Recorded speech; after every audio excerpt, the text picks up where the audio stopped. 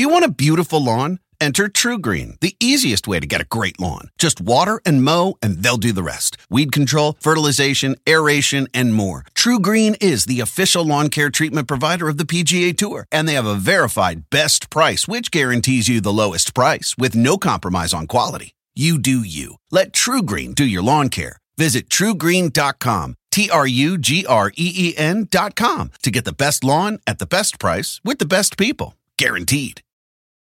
The living room is where you make life's most beautiful memories. But your sofa shouldn't be the one remembering them. The new life-resistant, high-performance furniture collection from Ashley is designed to withstand all the spills, slip-ups, and muddy paws that come with the best parts of life. Ashley high-performance sofas and recliners are soft, on-trend, and easy to clean. Shop the high-performance furniture in-store or online at ashley.com. Ashley, for the love of home.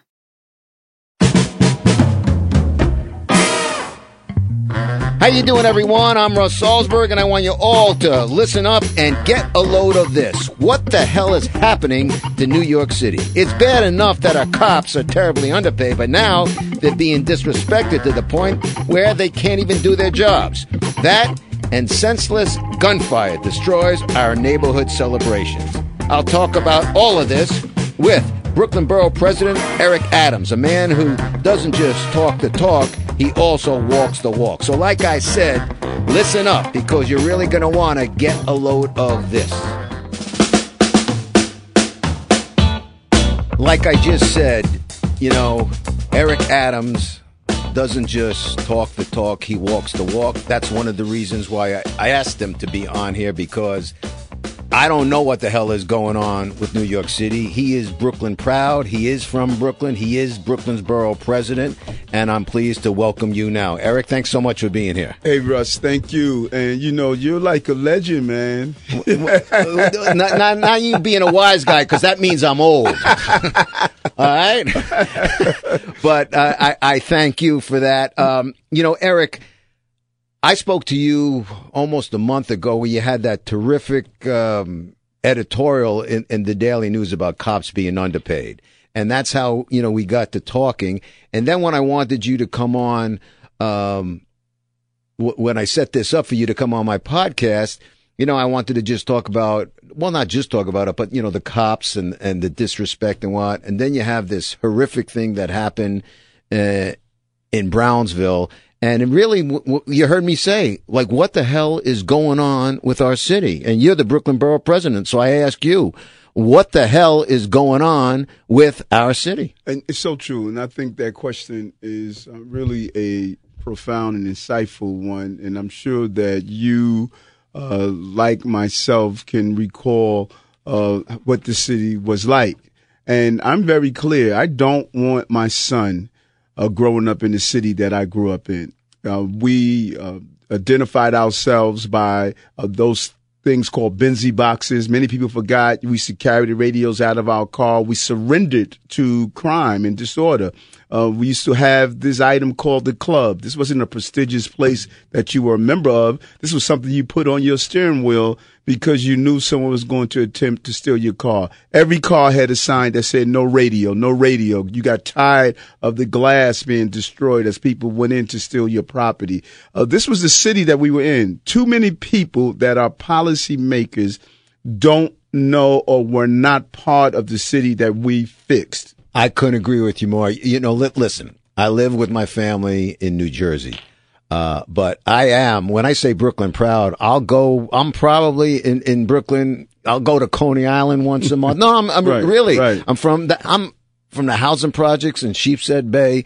We lived in a 2-bedroom. Then when grandma had to move in with us, we lived in a 3-bedroom. And you know what? To me, Brooklyn's the greatest place in the world. It really is. And I believe it. But I'm seeing this crap now, and let's. I guess we'll work backwards because I want to get to the cops. But this stuff that happened in Brownsville, a celebration. I mean, how do you get it in the people's minds in these neighborhoods? You're killing your own people, morons. What are you doing? No, so true, so true. And when you look at a celebration like Brownsville Old Timers Day, this has been around for over 50 years. Now, of course, anytime you get thousands of people together, you have minor scrapes where people would dispute and argue, but you never had anything of this magnitude. And to have a shooting, I think we need to really classify it in two ways. Number one, we had a couple of thousand people out there. Potentially 2 people got in the shooting. So the overwhelming number of people who were there enjoyed the evening.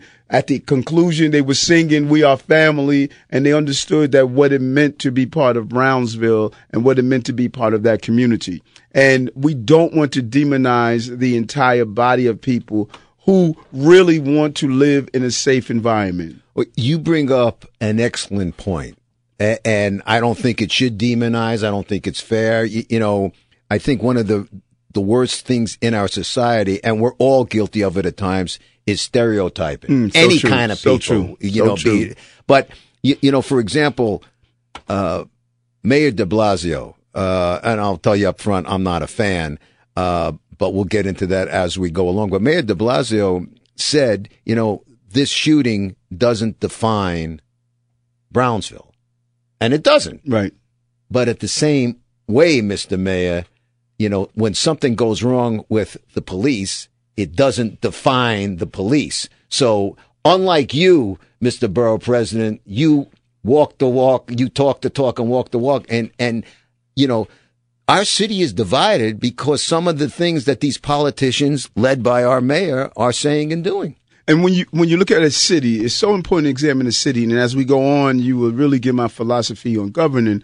But when you look at a city, the dismantling of a city is not instant. It's the erosions of the basic foundational principles that we believe in. So when I took the train here earlier this morning and I saw a countless number of people walking through, jumping the turnstile, not paying their fare, when you say instead of holding them accountable, you basically say if they apologize or you give them a warning. No, that's not how you ensure a city of this size function. You cannot erode the basic principles that's associated with large number of people coming together, following rules, law and order, not unlawful and disorder.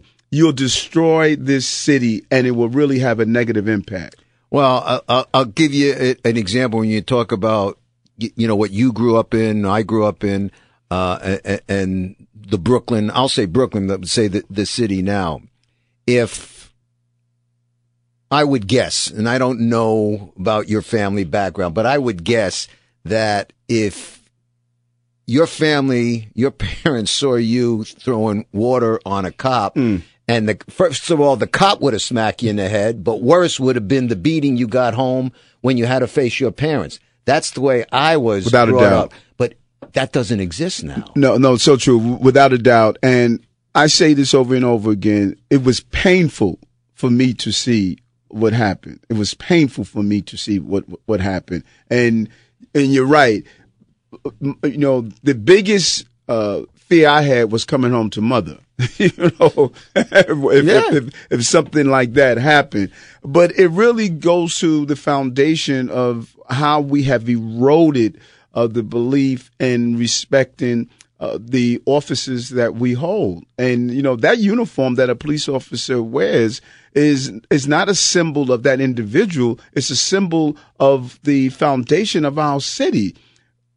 Prosperity is rooted in public safety. You don't have public safety, you lose the prosperity of the city. And until we understand that and hold that as an important narrative for this city, we're going to continue to decline in a manner that we're declining. I am extremely concerned on how this city is moving. There are indicators that a trained law enforcement eye could see to tell you we're moving in the wrong direction and we have to stop it. Well, you know, listen, this is something, I can say this here because it's a podcast, it's not radio. What really pissed me off, there was an editorial or something in the Times, 27 black leaders condemned, you know, the dousing of the cops with the water.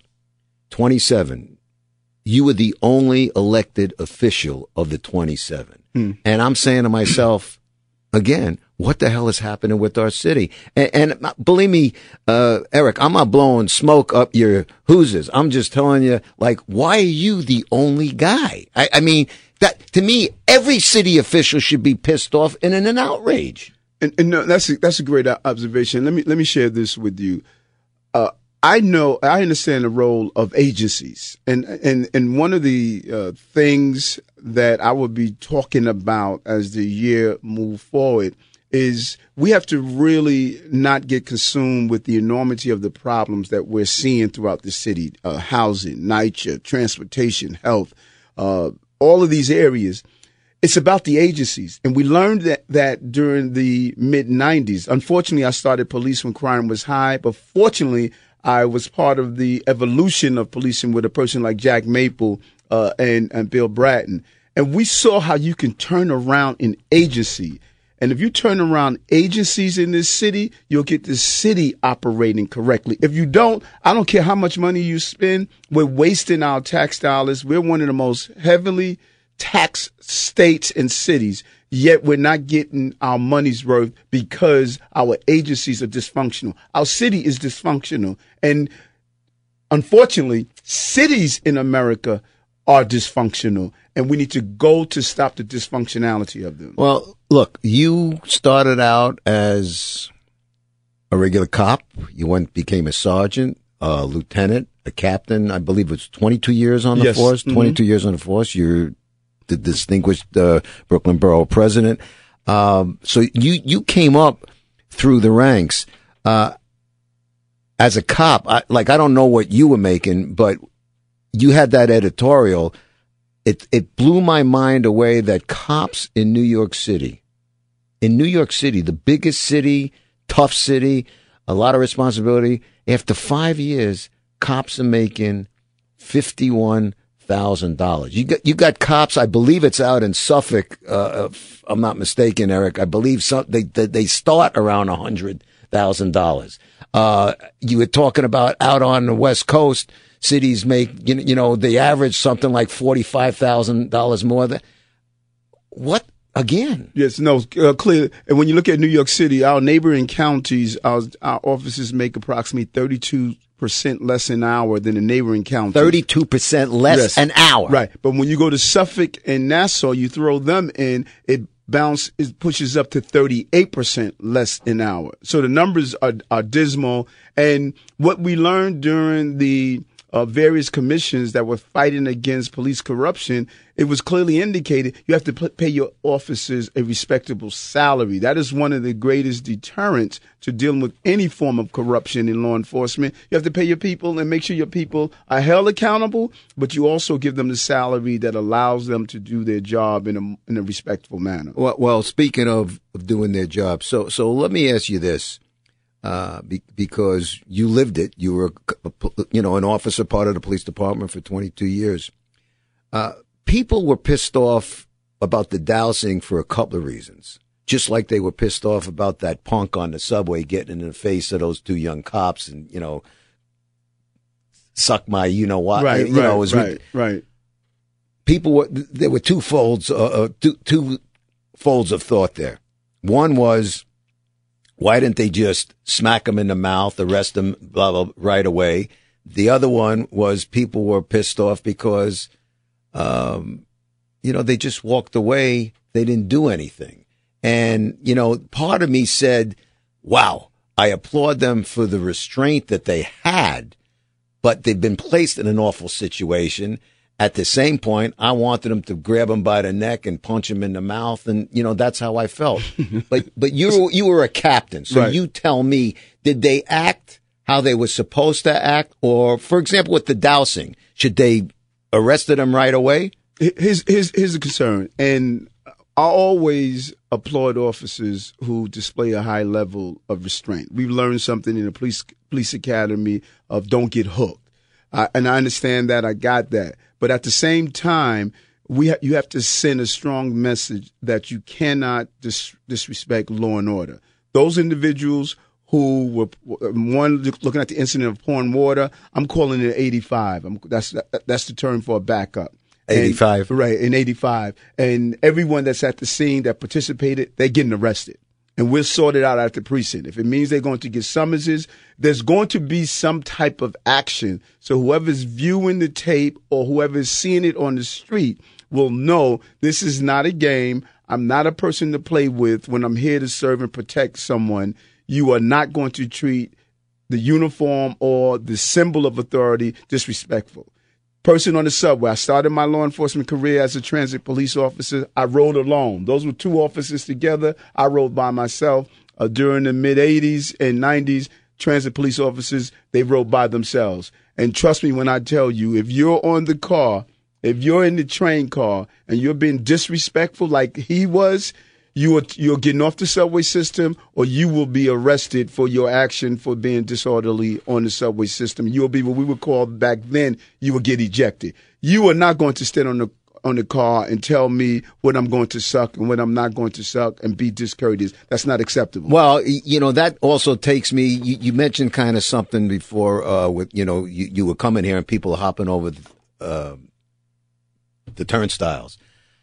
They talk about behavior like this, decriminalization. Look, I'm not looking to throw everybody in jail, but you need to know there's actions, there's consequences to one's actions. And I think society in general across the board, that's not just in New York City, it's just gotten away. Yeah, no, and you find we saw this during September 11th also, and we're seeing it now. The further you get away from crises or tragedy, you tend to forget how the tragedy occurred in the first place. The further we get away from the 90s, the early 90s, many of us believe the city was always this way. We believe Williamsburg was always a place you could walk down the street. East New York was never the murder capital of the country. That's our mindset. And when in reality, that is how you slip back into the state of danger and despair. I went to Brooklyn Tech. Mm-hmm. Okay. So I traveled on the bus and I traveled on the subway every day. And when we went to Brooklyn Tech, they used to tell us if we were staying late, be it an activity, whatever we were doing, if we were staying late, don't be walking to DeKalb Avenue or the Atlantic Avenue subway by yourself. Try and do it with a group or, not by yourself. I go to Brooklyn, as I say a lot. I'll go to BAM, mm-hmm. Brooklyn Academy of Music. I'll see, theater and stuff there. And I can walk around there. And I actually, to this day, my wife would tell you, I get choked up because I see what this neighborhood has become. I mean, when I went to Tech, it was a war zone. It was like bombed out Beirut, Lebanon. You couldn't walk. The football team used to have to practice in the park. They didn't have their own field at the time. The quarterback was walking back from practice. He got slashed across the forehead. It's gorgeous now. Right. It wasn't always like that. So what bothers me, it's like we have come a long way, but now are we going backwards? Without a doubt. And it can alter the life of a person. Look at Carl Hastie, the Speaker of the Assembly. He started out at Brooklyn Tech. He got robbed on the first or second day on the train, and his mother said, "You're no longer going back to Brooklyn." It changes the life of people. And so when you look at the communities there, as you stated, you were instructed walk in groups. But if you lived there and you wanted the good citizens, the overwhelming number of good citizens there back during that time, you couldn't spend your whole life in groups. So your life was actually altered. Our children didn't play in Fort Greene Park freely. They didn't walk and enjoy the beauty of the area. Their lives were altered because of what crime is. Let me tell you about crime, what crime people fail to understand. During the early 90s, crime was not only the public safety aspect of it, it was an economic inhibitor. In 1991, we only had 29 million tourists that visit the city with only $10 billion in economic revenue. In 2018, we had 65 million tourists that visit the city with $44 billion in revenue. Public safety is an economic stimulus package. If you don't have a safe city, no one wants to open a business, a restaurant, go to the theaters, employ people, dishwashers, cooks, tourist guides. Tourism is an economic stimulus to our city. And so when we made the city safe, you also created an economic opportunities for people to also grow in the city and change those experiences where children can't live in groups. They must live their individual lives. When I was at Brooklyn Tech, And the beauty of Brooklyn Tech, when I went with like 7,000 boys. They didn't even have girls there yet. Mm-hmm. And they were all shapes, sizes, and colors. Black, white, blue, green, brown, yellow, whatever. And, you know, you got friendly with guys that became your buddies. And we would go to each other's neighborhoods and parties.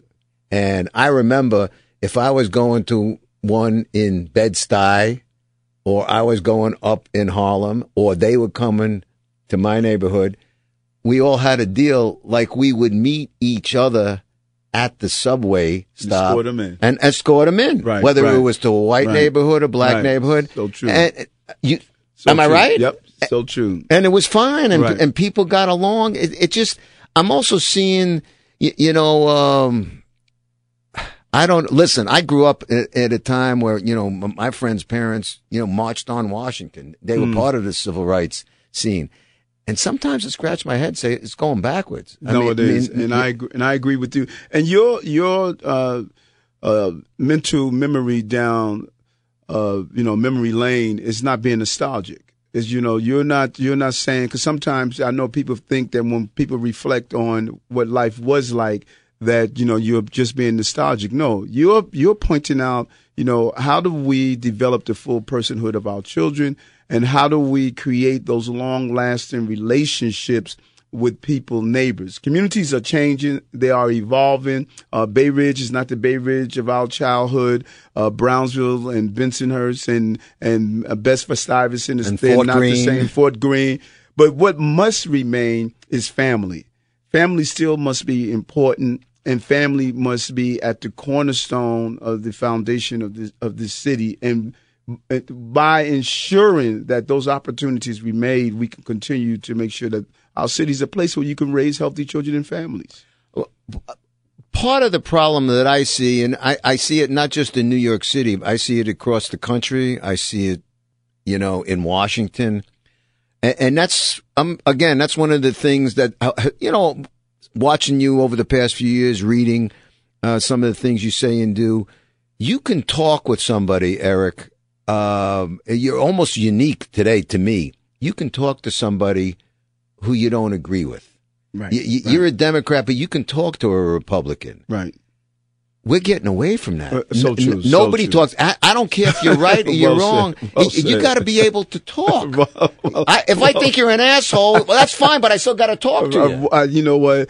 I am afraid of what we're becoming as Americans. You have families that can't sit down during holidays now because they start talking about politics and they become so emotional. The goal is to first seek to understand and then be understood. And there's nothing wrong with us disagreeing. There's nothing wrong with us having a philosophical disagreement, because how you come to your place of understanding is based on your life experiences. It's not based on my life experiences. My goal is to explain my life experiences to you so you can respect my life experiences. And so we've lost that. I must prove you wrong so that I'm right. But that's exactly that. Bingo. Right. And you know what? We're going to be seeing all of that. Well, by the time this podcast comes out, there'll be, the debates will be over. That's what you're going to watch. Right. I mean, how are our kids supposed to be given examples when I'm watching a bunch of knuckleheads, and that's what I call them, up on a stage, for lack of a better term, pissing on each other? Yes, you're supposed to be part of the same party. Right. We don't realize that. There's one thing that Obama said that I thought was powerful. He said, this is intramural scrimmage. The name of the game is a jersey called America. That's the jersey. And so once this scrimmage is over, now let's move to running the country. You cannot run a country every other year in fights with each other. When do you sit down and govern? If it's all about, I must have one-upmanship on you and I must constantly destroy you, and I hope that you lose as a president, that some people thought with Obama, I hope you lose as a president, as some people are thinking with Trump, then the question is, when does Team America win? Well, you just use the term team. Nobody seems to understand. We hear it in sports all the time. There is no I in team. Right. All said. And everybody's looking to, blow their own horn. Right. And then you're demonized because you actually believe we're supposed to live together. You're all of a sudden too soft because you actually believe that we're supposed to live together. If my neighbor is a Republican and I am a Democrat, when he leaves in the morning, he wants the same thing for his children that I want for my child. But people don't want to understand that from their own parties. It's terrible. It really is. I don't care if you don't like the president of the United States, be it Donald Trump or Bush or Obama or anybody else, that's fine. That's what this country is about. Right. People have died for that right to feel that way. So true. But that doesn't mean everything in this country is wrong. Like, let's protest for the sake of protesting. Well, and I always talk about how people were traumatized after the presidential election. I heard people say they were going to leave the country. They would never live here again.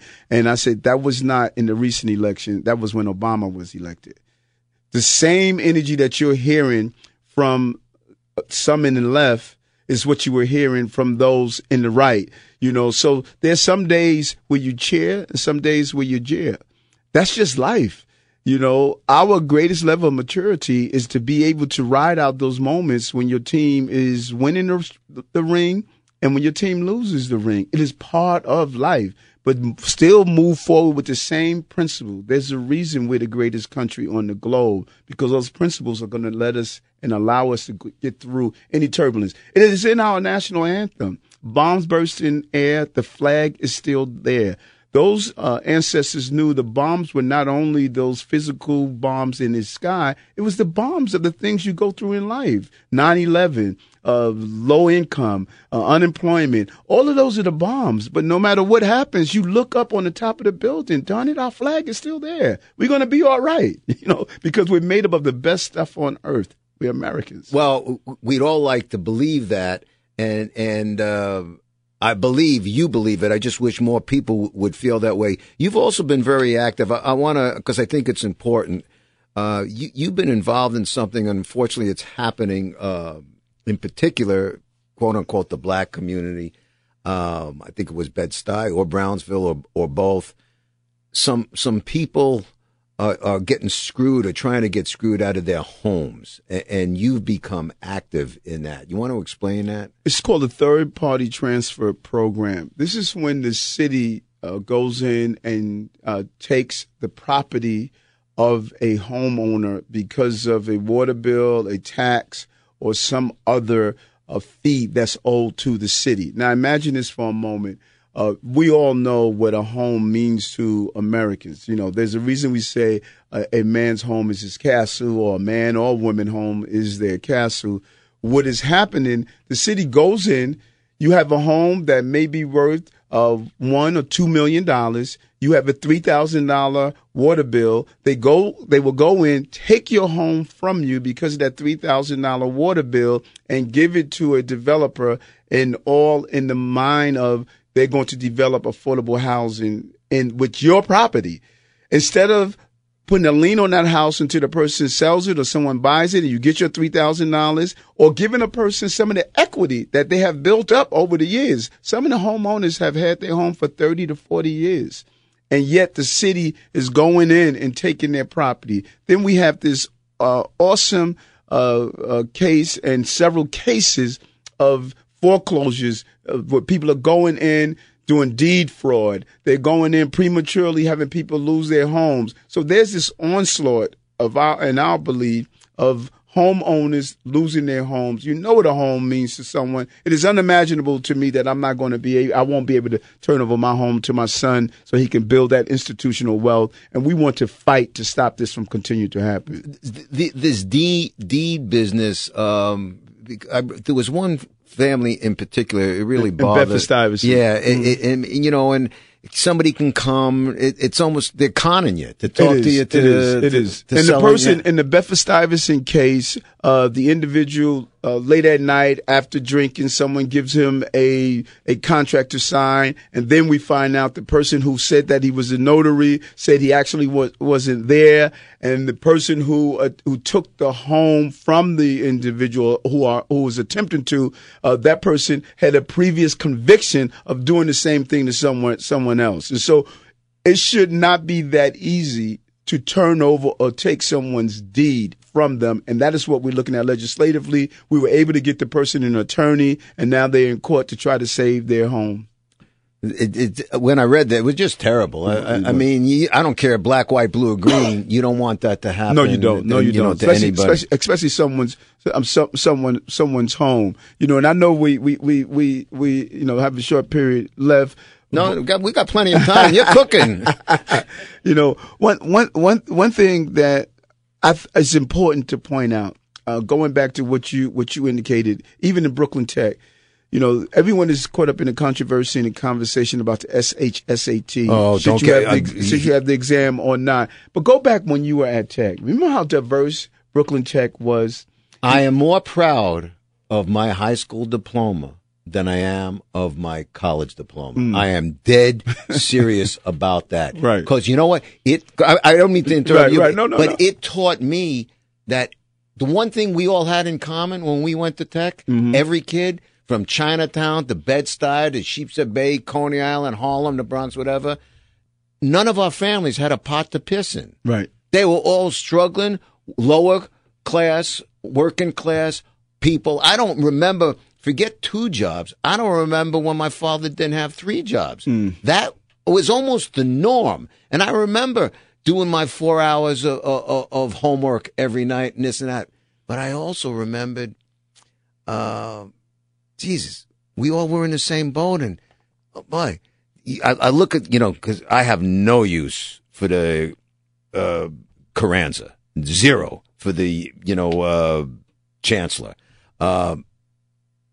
The brothers that I went to school with, they were having no problem getting 1,300 and 1,400 on their SATs. And they had no problems getting into the school. And I just think, when you made the term before, all about agencies, the Department of Education, the agency that it stands for right now is going straight backwards. And he's talking about white privilege and this and that. These folks don't have white privilege. And I want to talk about that. I want to talk about Please. the DOE for a moment, but I want to deal with Brooklyn Tech and the diversity that it was right then. So why aren't we asking ourselves, what were we doing back then that made it successful, and why aren't we repeating that? We had pipelines. You had in the lower grades, those young people who were able to do the class assignments, they were actually in the pipeline so they can ensure all the way back in their lower grades. You can't wait until a child is in middle school, then all of a sudden expect them to catch up. We can give free test prep to those who are economically challenged and give a free test prep. We should have people opt out of the testing. There's a lot of parents who they will have a child who's capable of learning information, but English may be a second language, and they don't know how to navigate the system. Because the system is extremely intimidating if you don't know how to navigate that system. Having parents opt out is the easier way to do it. But I want to focus on the DOE for a moment. As I was sharing with you earlier, the success of a city lies in the agencies. This is something that I really need New Yorkers to understand. It doesn't matter how much money. We're one of the most heavily taxed cities in the country, yet our agencies continue to fail. And if we don't identify the dysfunctionality of our agencies, we're never going to solve the problem. So here's what our agencies are doing, just using the DOE as an example. The Department of Education is causing 2 crises. In our cities, we create the crises not only for the agencies that we are, but we also create it for other agencies. The DOE is creating 2 major crises in the city. One, they create our health crisis. The second, they create our public safety crisis. 80% of the people in Rikers Island don't have a high school diploma or equivalency diploma. 1/3 of our 18 to 21-year-olds read below a 5th grade reading level. 50% of them have a learning disability. 30 to 40% of them are dyslexic. If we educated children upstream, we will not have a Rikers Island crisis downstream. So everyone is talking about closing the Rikers building. I said, let's close the pipeline that feeds Rikers. And let me tell you how they cause our healthcare crisis. 75% of our children, 12-year-olds, 75 have early signs of heart disease. The food at what age? At 12 years old. One of the number one killers in America is heart disease, and 75% of our 12-year-olds. This is the first generation that's predicted not to outlive their parents. Many of those children, primary food source is in the Department of Education. We feed food to our children that the WHO has classified as being a type 1 carcinogen. Known to cause cancer. Only other type 1s that fall in that category, cigarette smoking and asbestos. And yet we feed our children food because we just focus on caloric consumption instead of nutritional consumption. So by the time our children go through the Department of Education, they have asthma, childhood diabetes, obesity. So where the Department of Health is spending millions to fight childhood obesity, asthma, diabetes, the Department of Education is feeding the children the food that caused it in the first place. We create the crises. Then we have other agencies that respond to the crises that we create. That's dysfunctional, and we have to move from a dysfunctional government. Well, the 12-year-olds, I mean, that's a pretty alarming. I haven't heard that number, but when you say this is the first group that we're saying should not outlive our parents, that's a terrible. It is. It's frightening. It is, but it's our crises. This is what's really frightening. As I started to look into governmental agencies in the many years of experience of, from policing, and you start to really look at it, you see that our governmental agencies, the crisis we're living right now in this city is created by our agencies. We actually create our crises. And then we say to ourselves, oh my God, what are we going to do about this crisis? We believe in governing downstream. I say, let's stop governing downstream. Let's govern upstreams, and let's create a collaboration with our agencies. Try being a developer in this city, and you have to move a tree. And the Department of Building must speak with the Department of Parks. And if you get it done within 2 years, it'll be a redwood by the time you get the permit. No, you're right. Yeah. And that is what's happening. Oh, go to NYCHA. NYCHA bids water towers installment. The plumbers low bid the job, and then they do a series of emergency repairs that triples the cost of the original job. Now, as a homeowner, there's a big difference between emergency repairs and proactive repairs. So people are benefiting from the dysfunctionality of our city. It's profitable. Spending $700 million to have a renewal school program that failed every year, but we continue to put the money into the program. Well, the school programs, I mean, to me, it's just disgraceful. You were talking about Brooklyn Tech and, my alma mater. When this whole business came out about the test being not fair and this and that, there was a wonderful editorial written by a girl last year. She graduated this year. She was a junior at the time, and she wrote about it. She was a junior in Brooklyn Tech, and she was from Haiti. And she was writing, criticizing Carranza's, philosophy. But she said, yeah, when I was in like the 8th grade or the 7th grade, I had a teacher come to me and thought that I had the capability of going to, one of these specialized schools, to which the girl said, what are you talking about? She was not even aware that it existed. This teacher took a liking to her. So then she got her the proper tutoring or what have you, and she went to Brooklyn Tech. And the girl said, would I like seeing other black faces? Yeah. She said, but she also said, but everybody here got here on their merit. And the reason they got here is because they worked at it. The problem to me with the New York City, and you're talking about agencies, the problem to me, Eric, is that they're trying to hide the screw-ups that they're doing between kindergarten and like the 9th grade. If you're not training them properly, if you're not teaching them properly, how can they get in? There was a woman, I believe her name is Mona Davids. Mona Davids, I believe, is the head of the parents' union in the city. Yes. She's a black woman. Mm-hmm. She says, what are you doing? Don't set the bar low for us. Set the bar high. Give us something to strive for. So true. And what's so important is, let's go where the science says. Here's something that we're looking at in Brooklyn, which is really astounding. A child's brain develops 90% between the ages of 0 to 3. 80%, between the ages of 0 to 3. Just think of that about that for the moment. 80% of their neuron growth, according to neurologists, their brain grows between the ages of 0 to 3. Yet our first contact officially with the child starts at 3, with 3K and 4 for pre-K. So by the time children start in our official learning process, they already lost 80% of their growth. What we're doing in Brooklyn, we're creating something called BK Basics, where we're showing parents, how do you participate in the growth of your child's brain?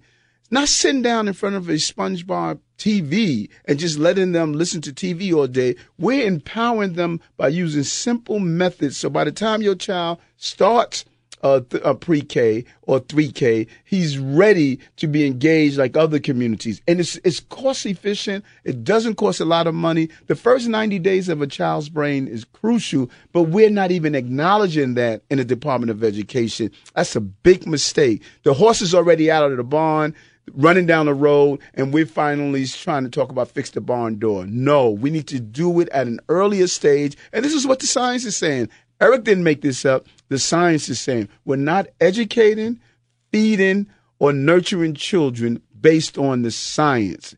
And that is the wrong thing to do.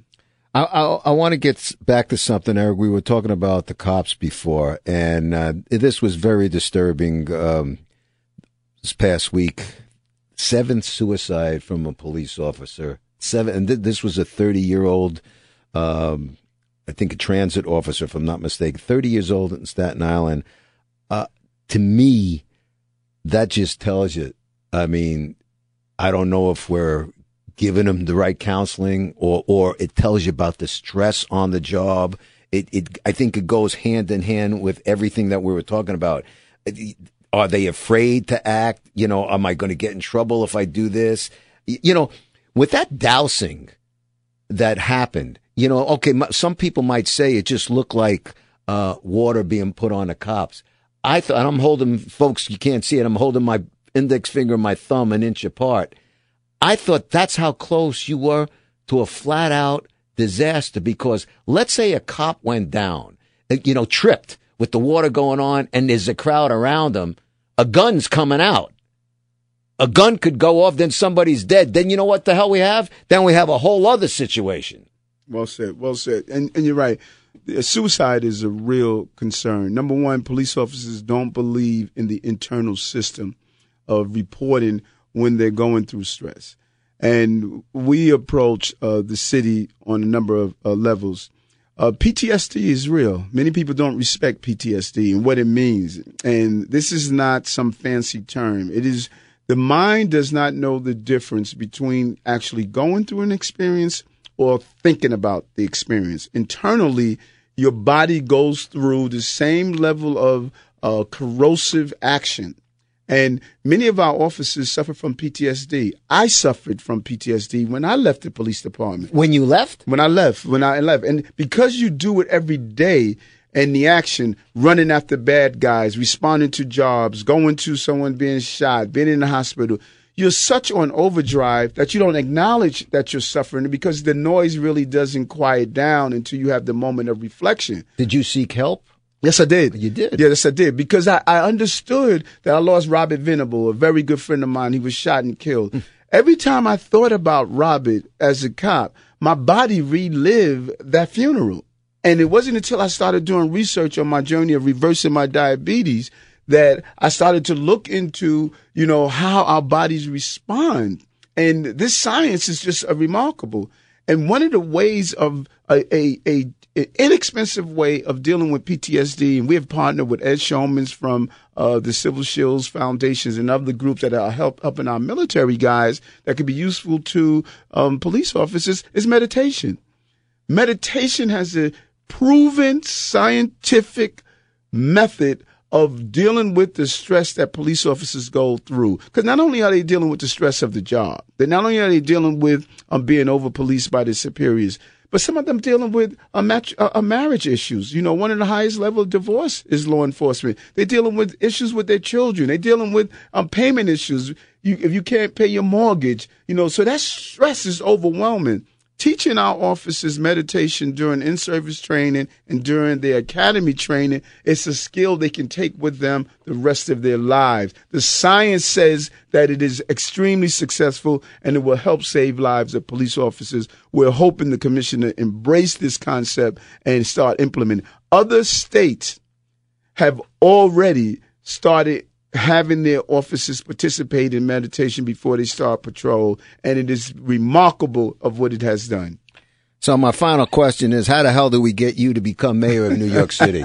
I'm dead serious when I say that. Is that in your thinking? Yeah, it has long been my belief that my life has possessed the knowledge and skill to really turn this city around. And this has been a 22-year journey, believe it or not. When Bill Bratton made the decision that he was not going to run for mayor, my political mentor, Bill Lynch, told me 22 years ago, Eric, I told him that we could turn this city around. We cracked the code of crime. We can also crack the code on housing and health and some of the other areas in the city. And we learned that it's about the agencies. And when I shared that with Bill Lynch, he said, Eric, if that's what you want to do, here's the things you need to do. Number one, you have an associate's degree. Go back to school and get your bachelor's degree at a minimum. I went back, got my master's. Took me 14 years. I went at night. My son was born. I took 1 and 2 classes, and I remained true to it. He said, you are now sergeant. You got to leave at least as a lieutenant.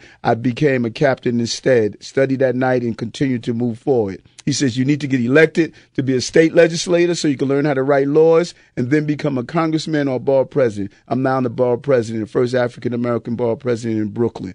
He gave me the pathway. And so this is a 22-year journey. And most importantly, he told me, go into every community, learn communities in a real, authentic way that they know you value them and you're going to have their best interests. And I've done that. And it's reflected in my campaign filing when I announced. I outraised everyone in the mayoral field, but the real story is the diversity of the people who donated to me. I have more Asians, more Korean, more Jewish, more African-American, more people from Uzbekistan, Pakistan. I am the United Nations candidate.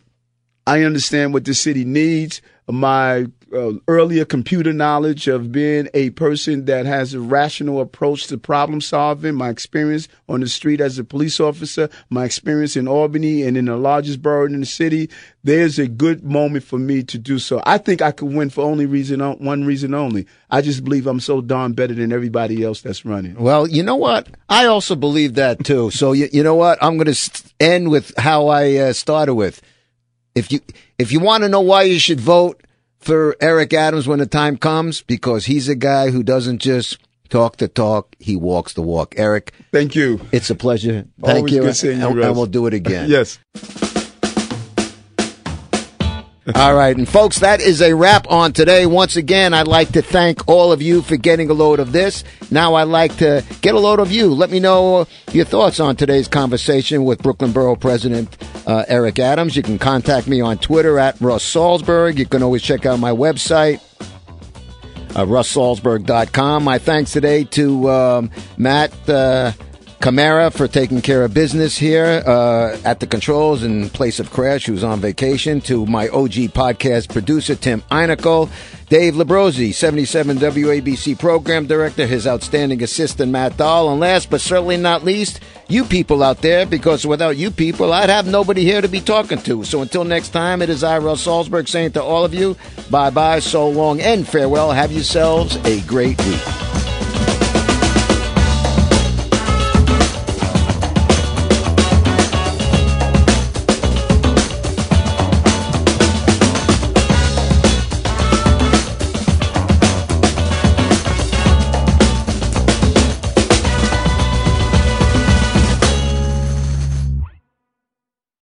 The living room is where you make life's most beautiful memories. But your sofa shouldn't be the one remembering them. The new life-resistant, high-performance furniture collection from Ashley is designed to withstand all the spills, slip-ups, and muddy paws that come with the best parts of life.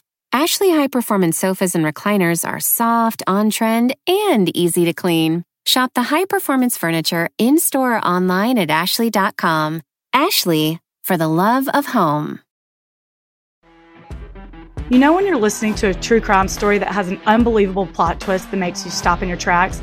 That's what our podcast, People Are the Worst, brings you with each episode. I'm Rachel. And I'm Rebecca. We're identical twins who love true crime cases that make you say, didn't see that coming, and we hate the people responsible for them. Listen to People Are the Worst now on Apple, Spotify, or wherever you get your podcasts.